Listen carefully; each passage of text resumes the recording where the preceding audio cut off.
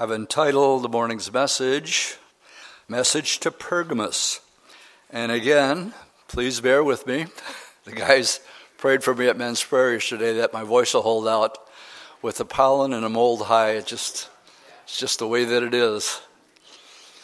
So, as you look at the book of Revelation, again, the majority of Christianity do not take a literal view of the book. They spiritualize it or allegorize it. But actually, the book of Revelation, chapter 1, verse 3, it says that it's special. Blessed is he who reads and those who hears the words of this prophecy and keeps them. That is written, for the time is near. That's what we find in chapter 1.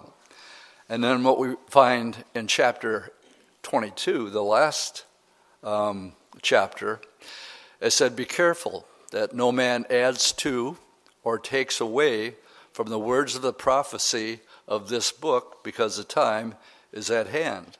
Now, it sounds to me like the Lord's pretty serious about this particular book and taking it literally. And so we do. And I've found out over the years that the deeper you go, the deeper it gets. The key verse, again, I'll be repetitive on some of these comments because they're just important to remember. The key to the book of Revelation is chapter 1, looking at verse 19.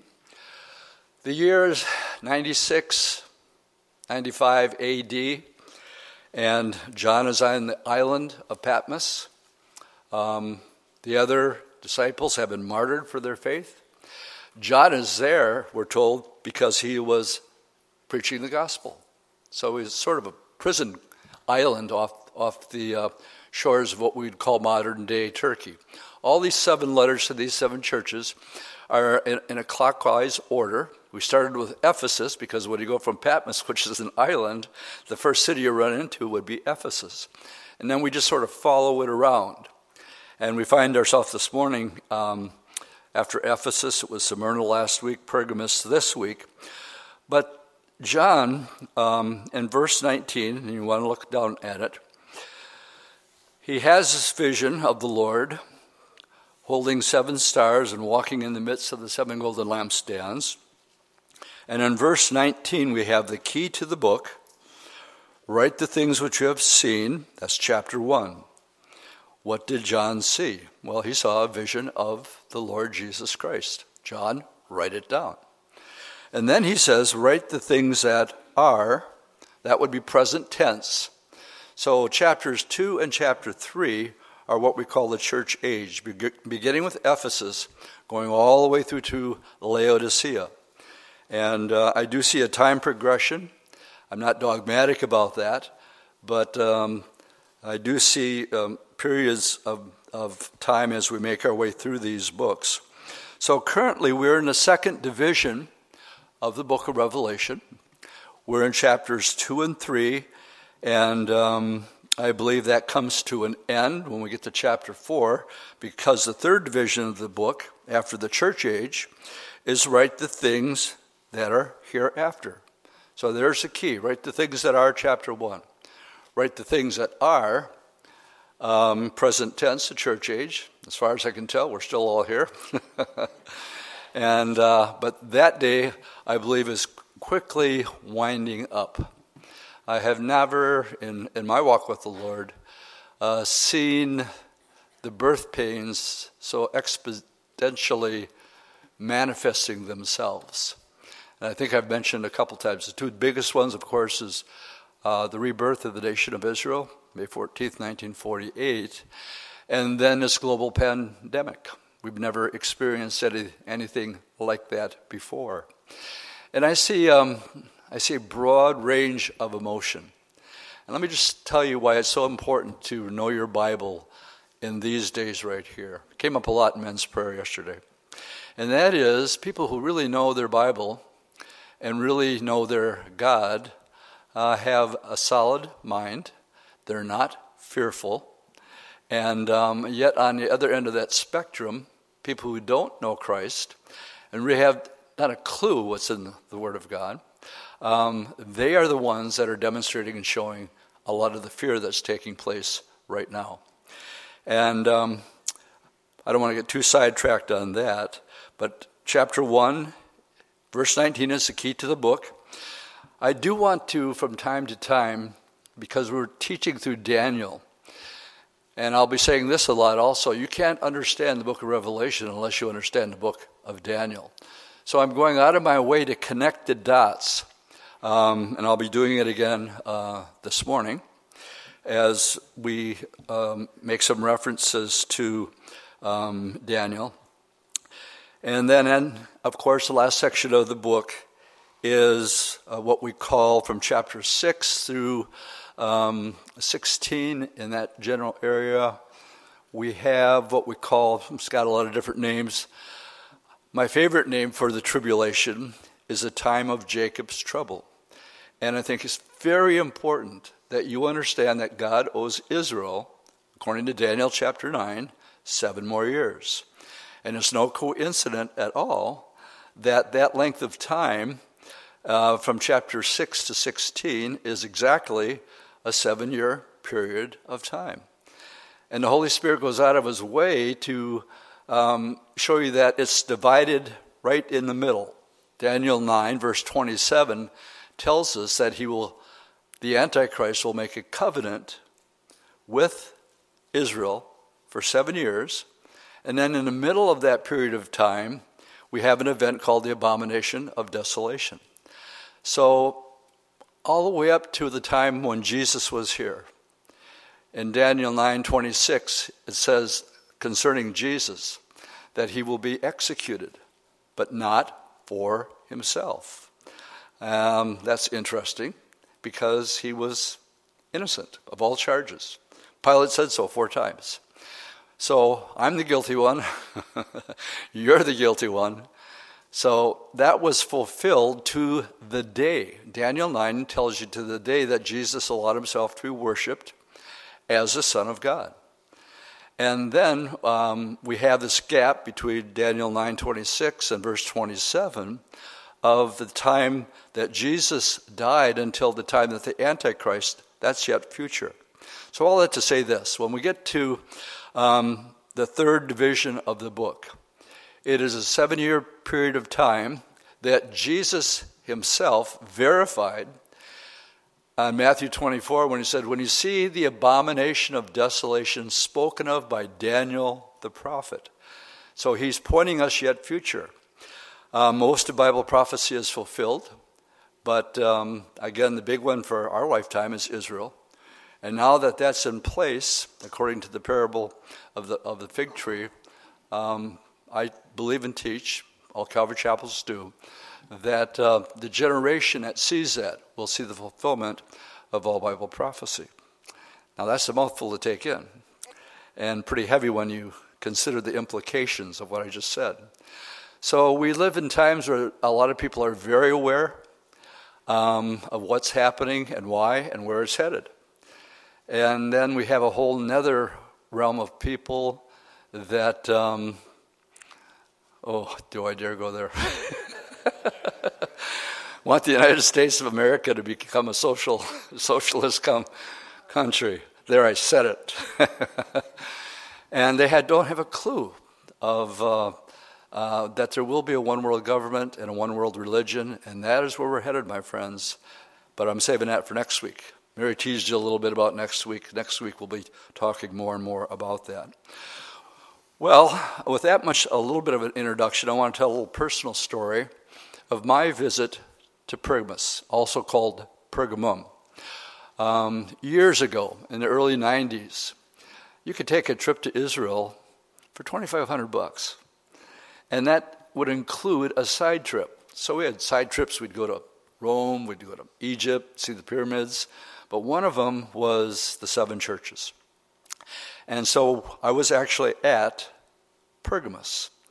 And I remember getting off the bus and what was in front of me. And I can't describe it, so I went online and got a picture. I'm going to show it to you. This is what I saw when I got off the bus. Now, what that is, I had this deja vu moment, and I'm thinking to myself, I've been here before. I know this place. And it was driving me crazy because I said, did it really happen? I'm looking at it and I'm going, what's this, all this? And then it dawned on me that picture is in Revelation chapter 2 next to my Bible. I went and opened my Bible and I looked at it, and looked at that, and that's where I saw it before. I wasn't really here. That's the Temple of Zeus. And that's what you're looking at. And I got to tell you, of all, the Ephesus is incredible, but Pergamum, because it's up on the hill, has just a beautiful view that is, their amphitheater is the steepest one I've ever seen. But I thought I would tell that. I was in the bus, I came out and I was standing, and I thought, I have been here before. No, you weren't, Dwight. You just saw a picture. Let me give you a little background about Pergamus, also called Pergamum. It was founded about 1,000 years before the Christian era. It was home of the wealth and fashion, a seat of culture and learning, stimulated by a great library of 200,000 volumes. Now, what they were known for is the quality of the paper that were used for their parchments. That's one of the things that Pergamus was known for. It was the Roman capital of Asia. It was a religious center with magnificent pagan temples, if you can use those terms, the most splendid of which was devoted to, and I want you to know I practiced saying this because I couldn't figure out how to say it. So you know those little apps you can go and say, how do you say this word? And it actually comes up and tells you. Well, the god of medicine is called, let's see if I can get it right now, Saculipus. Saculipus. There, said it. Saculipus. And basically the symbol of this medicine and the worship of it was the form of a living serpent. But it's a sign for medicine today, a serpent on the pole. Now, I'm going to be coming back to that a little bit later, but that just for right now. Now, the understanding of the word of Pergamus is a little bit difficult. Pergamus means tower. The symbol gamos in Greek means marriage. While too much emphasis need not be put upon this, it is interesting that both characterize this church as to its worldly greatness, the tower, and to its unholy union with the world in marriage. In John's day, there existed a flourishing Christian assembly in Pergamus, and it was probably founded by the Apostle Paul. Now, as you look at verse 12, we've gone through Ephesus, we've made it through Smyrna. We're going to look at Pergamus this morning. And the Lord begins with an interesting title for himself. To the angel of the church in Pergamus write. So these things says he who has the sharp two-edged sword. Every one of these 7 letters to the 7 churches, the Lord chooses a title of himself that will describe his concern for that particular church. Last week to the suffering church of Smyrna, you might remember the title that he used was the one who was dead and came back to life. Because it was that period of time where some 5 million people were martyred between 100 and 312 AD until Constantine came into power. So there's nothing bad said about Philadelphia. There's nothing bad said about Smyrna. But the title that he chose, they could identify with because many of them were dying. Here, the title that he uses is, these things says he who has a sharp, two-edged sword. Turn with me to Revelation, chapter 19. And I'm going to be using this also when I talk about Balaam in here just a little bit. Jesus' title that he chooses for this particular church. When we go to two other places that it's going to be used, we're going to see that it is in the form of judgment. when he talks about this sword. So if in Revelation 19, this is the second coming of Christ. Let's pick it up in verse 11. John says, "Then I saw heaven open, and behold, a white horse, and he who sat on him was called Faithful and True. And in righteousness he judges and makes war. His eyes were like a flame of fire, and on his head were many crowns. He had a name written that no one knew except himself.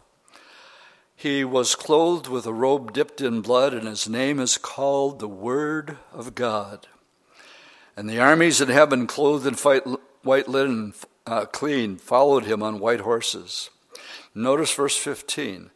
"And out of his mouth goes a sharp sword, that with he would strike the nations, and he himself will rule them with a rod of iron. He himself treads the winepress of the fierceness of the wrath of Almighty God."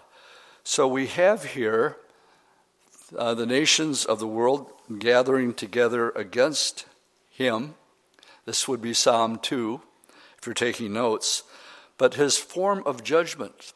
In other words, the Lord just speaks. The word of God is sharper than any two-edged sword. That's the idiom that we would be using here. But that's the title that he uses for the church of Pergamos. In other words, he's telling them, he's going to tell them, repent or else. And the sharpness of it is he's choosing this to get their attention because he's serious about, we call this the compromising church. And we'll be developing that thought a little bit more. But I wanted to show you this in Revelation 19. I'll be showing it again when we go back and look at Balaam. So let's go back to chapter 2.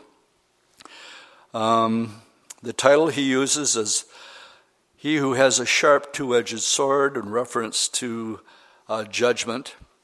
Verse 13a, I'm going to have 13a and 13b because there's two different thoughts here. 13a, "I know your works, and where you dwell, where Satan's throne is." And you have to pause. And Pergamos bears the inevitable distinction of being called the seat of Satan. The word seat here is basically the word throne. Thoros in the Greek. It's a point of government activity. But when I'm a fan of a guy named F.B. Boyd, Old School Assembly of Gods from Springfield. His book's probably 40 or 50 years old. But it's one of the best I've ever read on the book of Revelation. So I want to give credit where credit is due. He's actually, what I'm about to quote to you comes from his book. It's simply called Studies in Revelation if you're interested in getting that particular book. But it's one of the best I've ever come across. He comments on Satan's throne, where it started and where it ended up. And it's extremely interesting. So I'm quoting Mr. Boyd right now. "The significance of this is found, Satan's throne, is found in Babylonian mysticism. Chaldean priests." Now, when I use the word Chaldean, I'm simply talking about a Babylonian. Babylonians were called Chaldeans. But they were priests fleeing before the conquering Persians. Now, what are we learning in Daniel? We're learning the lineage, if you will, of world ruling empires. Egypt was first. Men's prayer meeting yesterday, we talked about how Assyria fell when one angel took out 185,000 Assyrians, and the king of Assyria, Sennacherib, goes home and his two sons kill him. Assyria falls basically in one night. Now, this Wednesday, just for a little teaser, we're in Daniel chapter 4. And Babylon is going to fall, how quickly? In one night. So we have this fall, Egyptian, Assyrian, Babylonian, and when they fell to the who? The Medo-Persians. And Daniel was still there in the first and second year of Darius. So Daniel's still around when we get to that part of Daniel. But it tells us, let me read it again, these Babylonian priests, when Babylon was being conquered, they began to flee from the conquering Persians, and they took refuge and settled in Pergamos. Their worship consisted of the deification of the emperor. Attalus III, the king of Pergamos, this is 133 BC, was priest of this ascetic cult and willed his title to the Romans. So we have a progression going on here. Babylon, Pergamos, where Satan's throne is, but now it was deification of the Romans, and it's going to eventually make its way to Rome. The title of the Babylonian high priest, catch this, was Pontifex Maximus. Not too many Catholics here. Or chief, what that means, or chief bridge builder, meaning one who spans the gap between mortals and Satan and his host. Julius Caesar first assumed this royal priesthood under the Latin title Pontifex Maximus. Thus, divine honors were conferred upon the Roman emperors, but later assumed by the Pope. That's the Pope's title, Pontifex Maximus. And where did it start from? Babylon. And now, in the middle, they fled to the queen jewel of Asia, and that would have been Pergamos. And there they stayed until eventually all this moved on into Rome. Now, more on that next Sunday. I was really tempted to talk more about that, but next week we're going to be dealing with the church of Thyatira, and so I'll be talking more about that then. All right, we got past 13a, so let's go back to it because we have a change of thought here. I know your works, where you dwell, where Satan's throne is, and you hold fast my name. So he commends some of the people in the church and have not denied my faith, even in the days in which Antipas was my faithful martyr, who was killed among you where Satan dwells. So I thought for sure Antipas, the name Antipas means one against all, probably the name of a faithful pastor, we were told, who was put to death by the priest of Scyllopus, there I did it, and he was burned in a brazen bull that Mary was showing, which would have been to Zeus. Now, I don't want to get too graphic here. I actually tried to look this up, and for the life of me, I don't know why this isn't in Fox's Book of Martyrs. I mean, Jesus himself says he was a martyr, and but he's not in there. But I did track it down, how Antipas died. Antipas was, this bull was rounded out on the inside.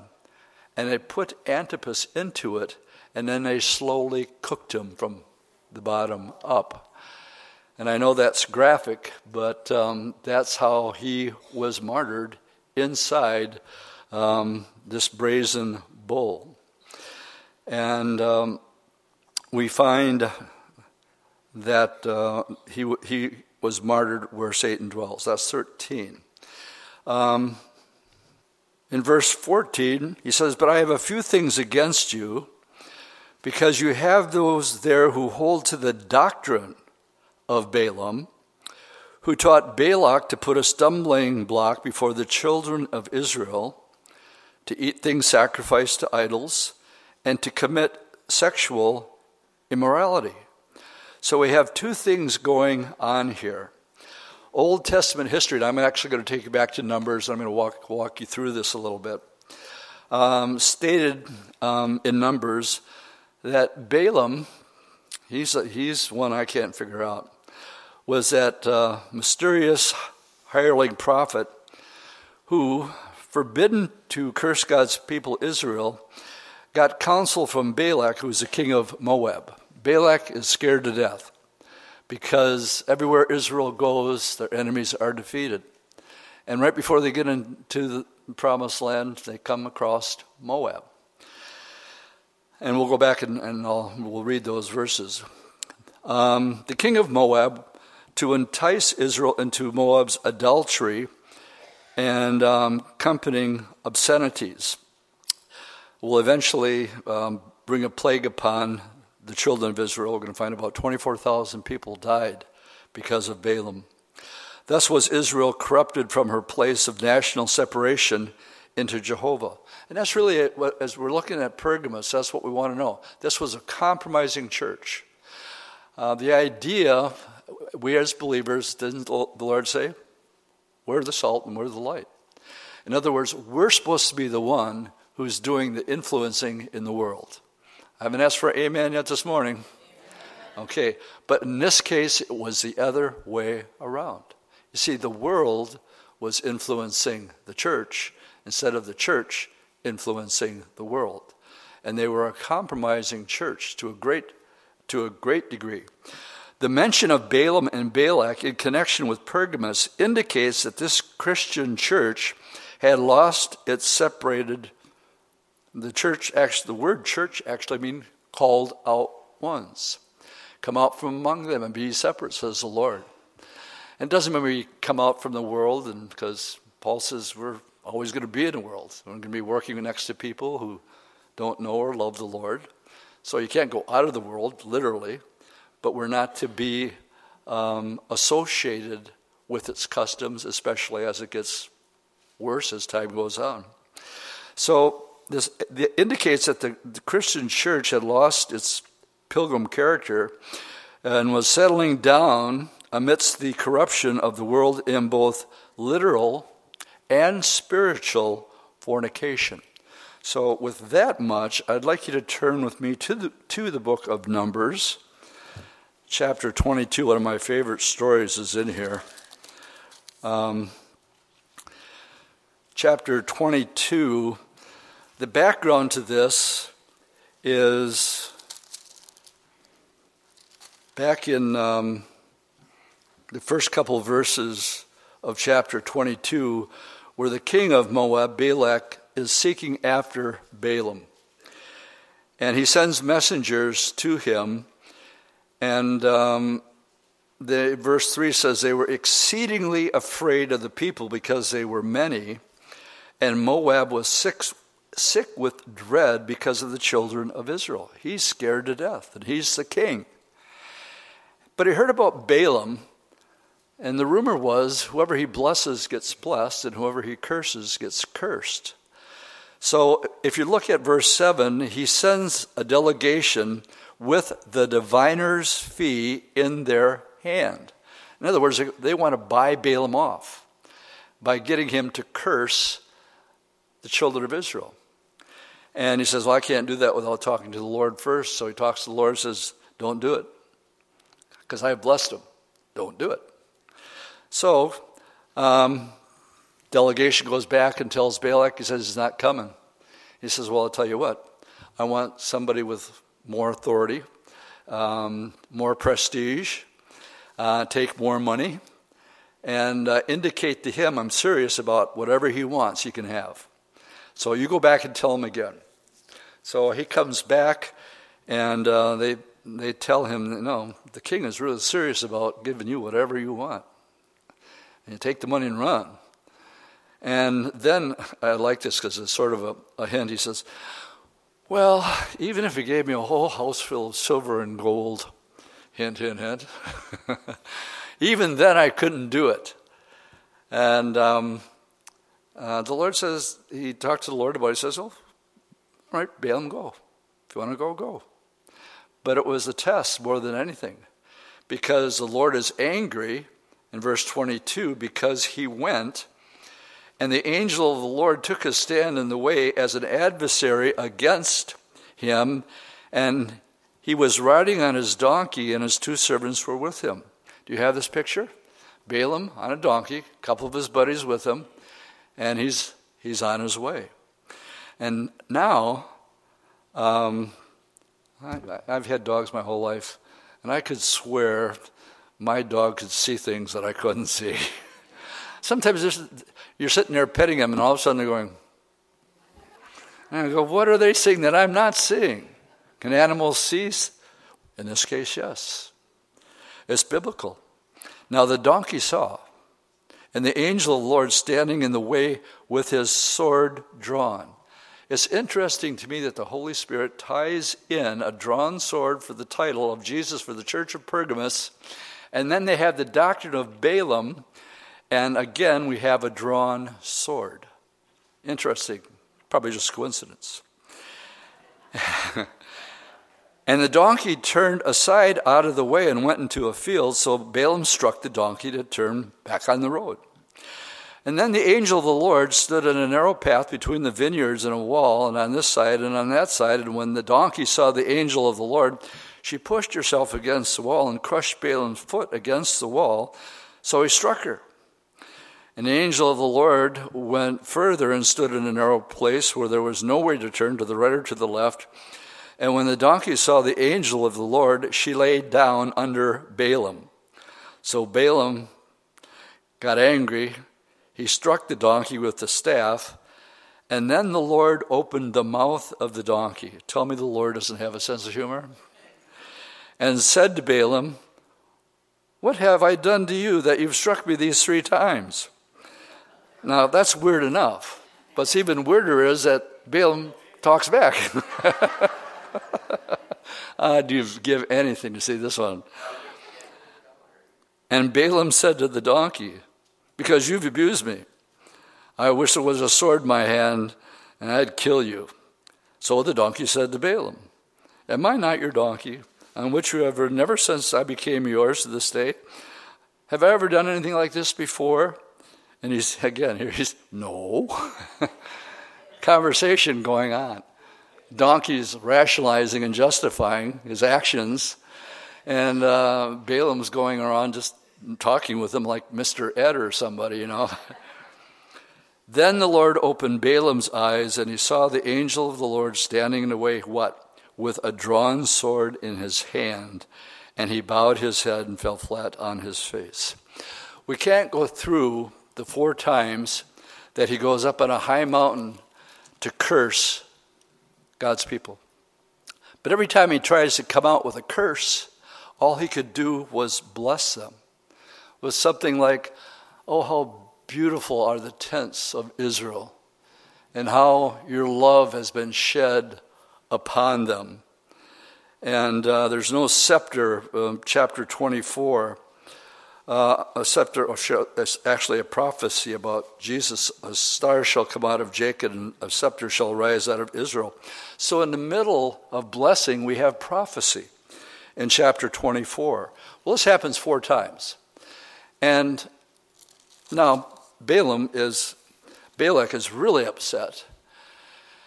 And basically, Balaam says to Balak, "Look, I can't do it." But what he does do, we learn later. He says, "I can't curse him, but God will. And I'm going to tell you how." So if you turn to chapter 25, we'll just read a couple verses. At the end of chapter 24 is a final blessing. Verse 25 says, "Then Balaam arose and departed and returned to his place, and Balak also went his way, but not without first getting counsel about how God would curse his own people." So what happened?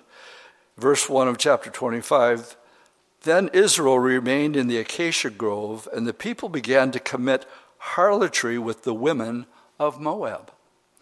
They invited the people to the sacrifices of their gods, and the people ate and bowed down to their gods." Hey, Balak, all you have to do is get your pretty young gals and show them how you worship your God. And of course, as we read earlier, they were accused of sexual immorality, literally in the church of Pergamos. And so the result of this is verse 9, God sends a plague, and those who died in the plague were 24,000 Israelis. And so he couldn't curse them, but turn with me at this point and make one more connection to the book of Jude, which is right before the book of Revelation. It's 1 chapter long. And the book of Jude is judgment, past and yet future judgments of false teachers.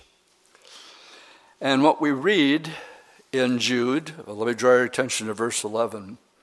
He's talking about the characteristics of false doctrine, and Pergamos had it. So in verse 11 we read, "Woe to them, for they have gone in the way of Cain, and have run greedily in the error of Balaam for profit." So now we get a New Testament heart look at what was going on inside here with Balaam. He was greedy. Oh, even if he gave me a whole house full of silver and gold, hint, hint, I probably still couldn't do it. So he was greedy. They have the doctrine of Balaam in Pergamos. So what are we learning about this church? Well, they were committing sexual immorality. They were greedy, notice it says, for profit. In other words, they had alternative motives for being in the church. It was for greed and to make profit. So with that much, let's go back to Revelation 2. And verse 14 will take on more meaning now. The church of Pergamos, I have a few things against you because you have those who hold to the doctrine. What was the doctrine of Balaam? Profit for greed. Who taught Balak, see, he taught him, to put a stumbling block before the children of Israel, to eat things sacrificed to idols, and to commit sexual immorality. And this was tolerated in the church. And then, verse 15, he's got another problem. Thus you also have those who hold to the doctrine of the Nicolaitans, which things I hate. Now, remember when we were studying Ephesus? They had left their first love. And he said, repent or else. But he doesn't leave him hanging with that guilty feeling over them. He immediately tells them something good about the church of Ephesus. And that is in verse 6, "But this you have, that you hate the deeds of the Nicolaitans, which I also hate." Made up of two Latin words, Nico and laity. Basically, it's the establishment of the priesthood over laity, which is people. In other words, a hierarchy was coming into the church of Pergamos. Roman worship. And I'll talk more about this next week, but where it's most visual is in Roman Catholicism, where you have the Pope, and then you have the cardinals, and then you have the bishops, and then you have the priests, and so on and so forth. You have a hierarchy. And the Lord says, I hate it. Remember when James and John were arguing who's going to be the greatest? And they get Mom to go to the Lord and say, now when you enter your kingdom, Lord, can John sit on your right hand and James on your left hand? And he says, you're just getting it all wrong. If you want to be great in God's kingdom, what do you have to be? The servant of all. I hate the idea of a hierarchy.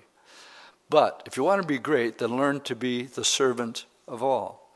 The Son of Man did not come to be served, but to what? To serve. We are to have the mind of Christ. So our mentality should be, what can I do to be a blessing to somebody, to build them up and encourage them in the ways of the Lord, rather than seeking to have a position or fame or profit or have an alternative motive. All right, what Ephesus rejected, Pergamos embraced. You hold to the doctrine of the Nicolaitans, which things I hate. Now the warning, repent or else. That should scare anybody when Jesus Christ says, repent or else. I will come to you quickly and fight against you with what? The sword of my mouth, or the word of God. And then he says in verse 17, he who has an ear, let him hear what the Spirit says to the churches. This is a phrase that's repeated to all 7 of the churches. And all 7 of the churches would have read every letter, not just the letter to their church. They would have all been read. To him who overcomes, I will give some of the hidden manna to eat.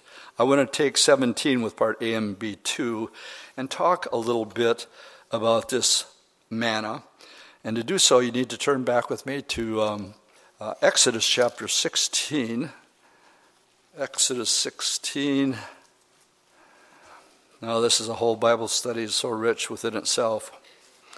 The manna for God's congregation in the wilderness was heavenly in origin. It was white, round, and sweet.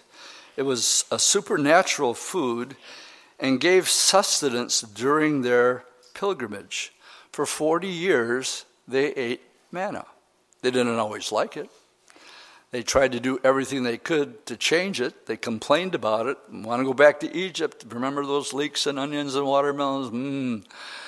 And they were sick of manna up to here. They tried to boil it, bake it, barbecue it. Banana bread, manicotti. They tried everything.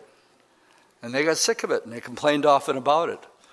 But in chapter 16, picking it up in verse 14, we find that when it first came, the first time, and when, verse 14, and when the layer of dew lifted, there were on the surface of the wilderness was a small round substance, as fine as frost, on the ground. So when the children of Israel saw it, they said to one another, "What is it?" That's what manna means. What is it? For they did not know what it was. And Moses said, "This is the bread which the Lord has given you to eat. This is the thing which the Lord has commanded. Let every man gather it according to each one's need, 1 omer for each person according to the number of people. And let every man take for those who are in his tent." And the children of Israel did so, gather some more, some less. Some people like to eat more, some people like to eat less. Said, "I'll give you that choice." So when they measured it by omers, he who had gathered much had nothing over, and he who had gathered little had no lack. Every man had gathered according to each one's need.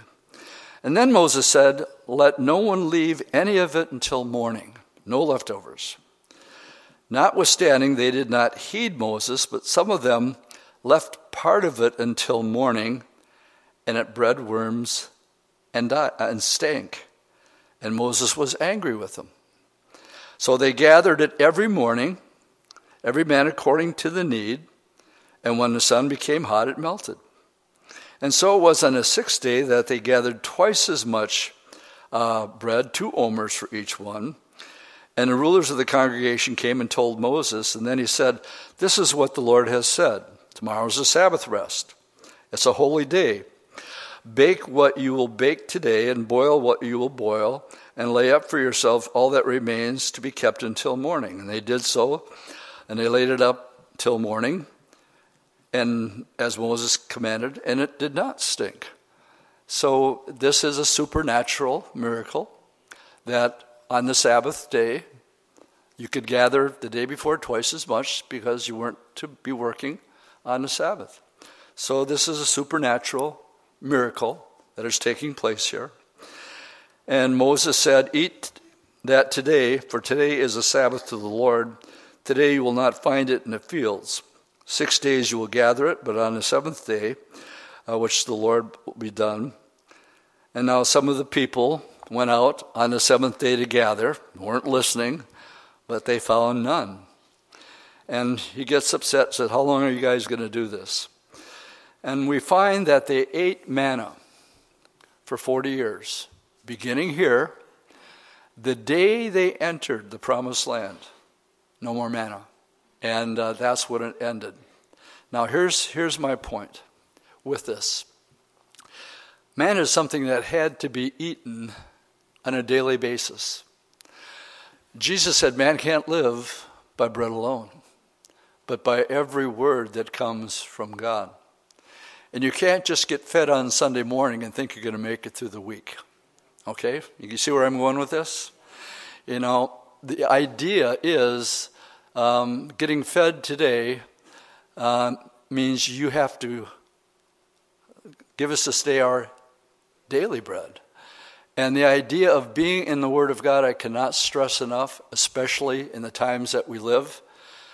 Yes, we've all missed each other, and it's good seeing everybody again, and the fellowship and the worship and being able to have a Bible study where we could actually look at somebody. Too bad it's got to be me, but it's got to be somebody. And yet the idea here that's so clear in the Scriptures, again, for every New Testament teaching, Old Testament picture. What's the picture here? You have to eat your bread daily.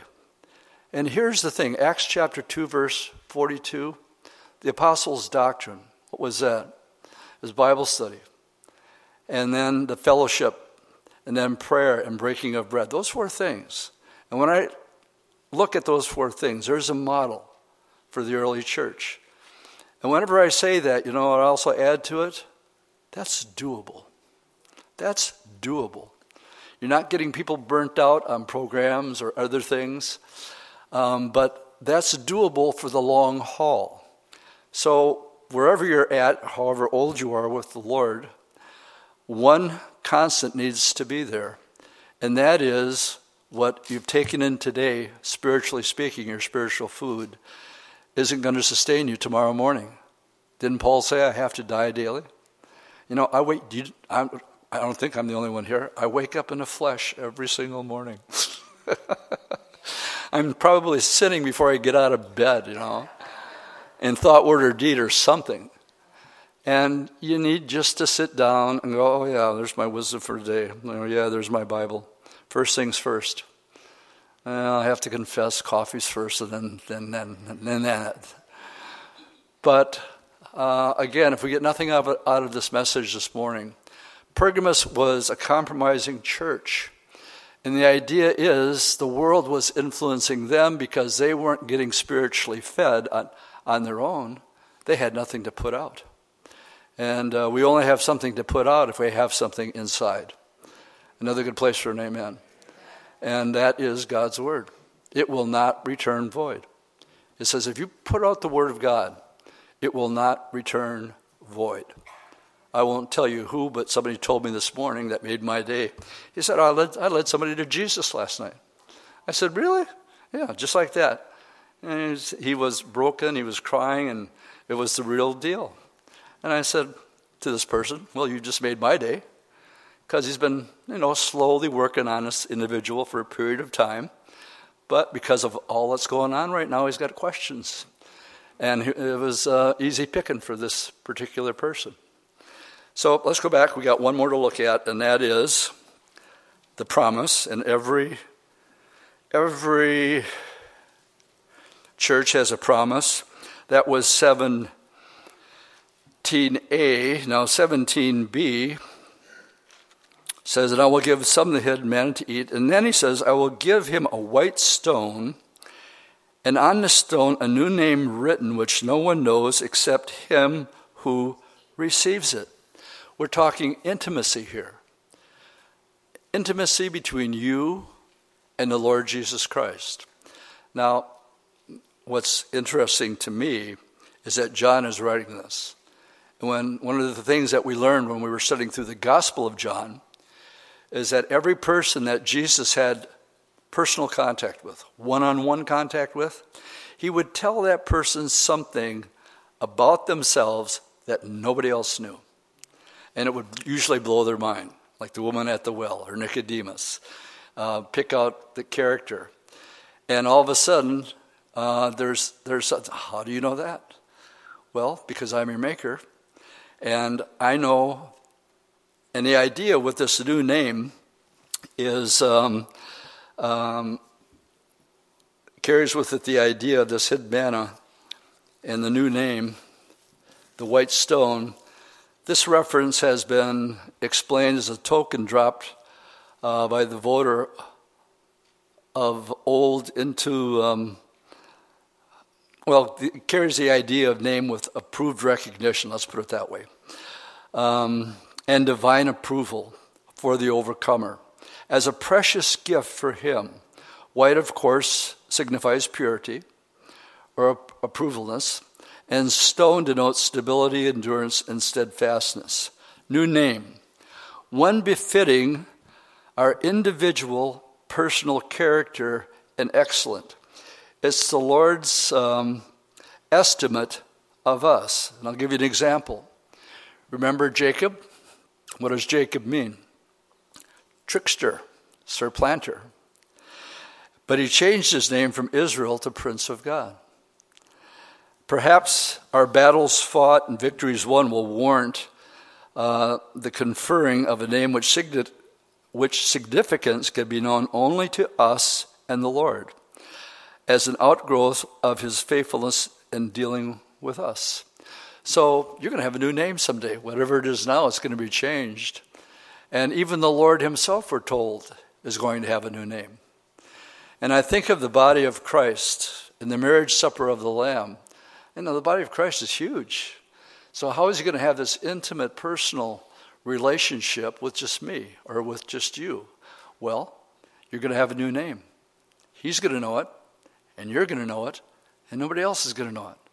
And that spells intimacy to me between me and my groom. I'm the bride, he's the groom. And that intimacy is going to be there. Oh, I hemmed and hawed about telling you this, but I thought, it's true, it happened, so go ahead. He's going to call you, it says, I will call you by name. Isaiah, turn with me as I'm getting ready to close with this story here. We'll close with this morning. To the book of Isaiah chapter 43. Isaiah 43, this is rich stuff. Verse 1, but now thus says the Lord God who created you, O Jacob, and he who formed you, O Israel, fear not, for I have redeemed you, and I have called you by your name. You are mine. When you pass through the waters, I will be with you. When you have a global pandemic, I will be with you. When you walk through the fire, you will not be burned. I am the Lord your God, the Holy One. And he called him by name. And Isaiah 45, verse 4, if you're taking notes, for Jacob, my servant's sake, and Israel's sake, I have even called you by your name. I have named you, though you have not known me. And then in Isaiah 62:2, the Gentiles shall see your righteousness, and all kings your glory. You shall be called by a new name, which the Lord will name. Sometimes when you're going through a trial, the Lord shows up in a very, very special way. I've never seen the Lord, but I had, it was 1973, and I was at a crossroads. I was actually feeling I was supposed to be called into ministry. That was the sense I was getting. But I said, Lord, we're talking the rest of my life here. And you remember Pastor Chuck says about being a pastor, oh, so you're the guys who are going to give up your weekends the rest of your life. So I'm in that place of counting the costs and realizing this is, I don't want to play church. I like to travel. I like to ski. And if I become a Christian, I'm not going to be able to travel anymore. I've been around the world so many times I can't even count. And I'm sure the Lord was having a good laugh when I told him, well, can't do that anymore. So this is what happened. I was weighing all these things down, and I was staying with some friends, and I heard my name called. And I woke the people up that were there, found out they weren't sleeping, and I said, did you hear that? They said, hear what? I said, you didn't hear it. It's hard for me to explain. Revi Litvin had the same experience when she got saved at Francis Schaeffer's retreat in L'Abri, Switzerland, because she was confused at 18, and she needed to hear from God. And I told her my story. She said, Dwight, let me finish the story for you. You heard the voice audibly, didn't you? But it was inside. I said, you nailed it. How did you know that? That's exactly what happened to me. I heard an audible voice. What did it say? Dwight. That's it. And it was audible, but it was an audible from the inside. So I threw that in the notes this morning. And I said, should I share it? And I said, Lord, this really happened to me. And if one of the promises to the church is we're going to have a new name, and I'm going to call you by that name. For me, what it did is solidify that I was to be called into ministry. Make your calling and election sure. And I was at that crossroads, and I said, okay, you got me. And that was 1973, just 2 or 3 years ago. When you get to be my age, you think that way. The church of Pergamos was repent or else. Repent of what? Wrong motives. The world influencing them instead of the church influencing the world. We are not to compromise. The little jokes about banana bread and manicotti, you know where I stole that from? Keith Green. You know the name of that album? No Compromise. Some of you younger people here, Google Keith Green. He was the best that there ever was. Let's stand and we'll close with prayer. Lord, thank you for your word this morning. As we continue to make our way through the book of Revelation, we can learn from each of these churches.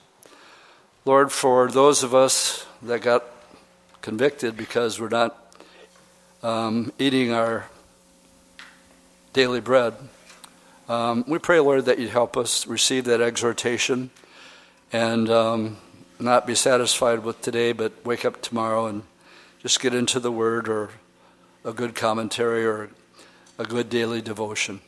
Lord, we love you. We thank you for your Word and the precious promises that you've given to your church. In Jesus' name I pray. Amen. 5 verse 4, if you're taking notes, for Jacob, my servant's sake and Israel's sake, I have even called you by your name. I have named you, though you have not known me. And then in Isaiah 62:2, the Gentiles shall see your righteousness, and all kings your glory. You shall be called by a new name, which the Lord will name. Sometimes when you're going through a trial, the Lord shows up in a very, very special way. I've never seen the Lord, but I had, it was 1973, and I was at a crossroads. I was actually feeling I was supposed to be called into ministry. That was the sense I was getting. But I said, Lord, we're talking the rest of my life here. And you remember Pastor Chuck says about being a pastor, oh, so you're the guys who are going to give up your weekends the rest of your life. So I'm in that place of counting the costs and realizing this is, I don't want to play church. I like to travel. I like to ski. And if I become a Christian, I'm not going to be able to travel anymore. I've been around the world so many times I can't even count any. And I'm sure the Lord was having a good laugh when I told him, well, can't do that anymore. So this is what happened. I was weighing all these things down, and I was staying with some friends, and I heard my name called. And I woke the people up that were there, found out they weren't sleeping, and I said, did you hear that? They said, hear what? I said, you didn't hear it. It's hard for me to explain. Revi Litvin had the same experience when she got saved at Francis Schaeffer's retreat in L'Abri, Switzerland, because she was confused at 18, and she needed to hear from God. And I told her my story. She said, Dwight, let me finish the story for you. You heard the voice audibly, didn't you? But it was inside. I said, you nailed it. How did you know that? That's exactly what happened to me. I heard an audible voice. What did it say? Dwight. That's it. And it was audible, but it was an audible from the inside. So I threw that in the notes this morning. And I said, should I share it? And I said, Lord, this really happened to me. And if one of the promises to the church is we're going to have a new name, and I'm going to call you by that name. For me, what it did is solidify that I was to be called into ministry. Make your calling and election sure. And I was at that crossroads, and I said, okay, you got me. And that was 1973, just 2 or 3 years ago. When you get to be my age, you think that way. The church of Pergamos was repent or else. Repent of what? Wrong motives. The world influencing them instead of the church influencing the world. We are not to compromise. The little jokes about banana bread and manicotti, you know where I stole that from? Keith Green. You know the name of that album? No Compromise. Some of you younger people here, Google Keith Green. He was the best that there ever was. Let's stand and we'll close in prayer. Lord, thank you for your word this morning. As we continue to make our way through the book of Revelation, we can learn from each of these churches. Lord, for those of us that got convicted because we're not eating our daily bread, we pray, Lord, that you'd help us receive that exhortation and not be satisfied with today, but wake up tomorrow and just get into the Word or a good commentary or a good daily devotion. Lord, we love you. We thank you for your Word and the precious promises that you've given to your church. In Jesus' name I pray. Amen.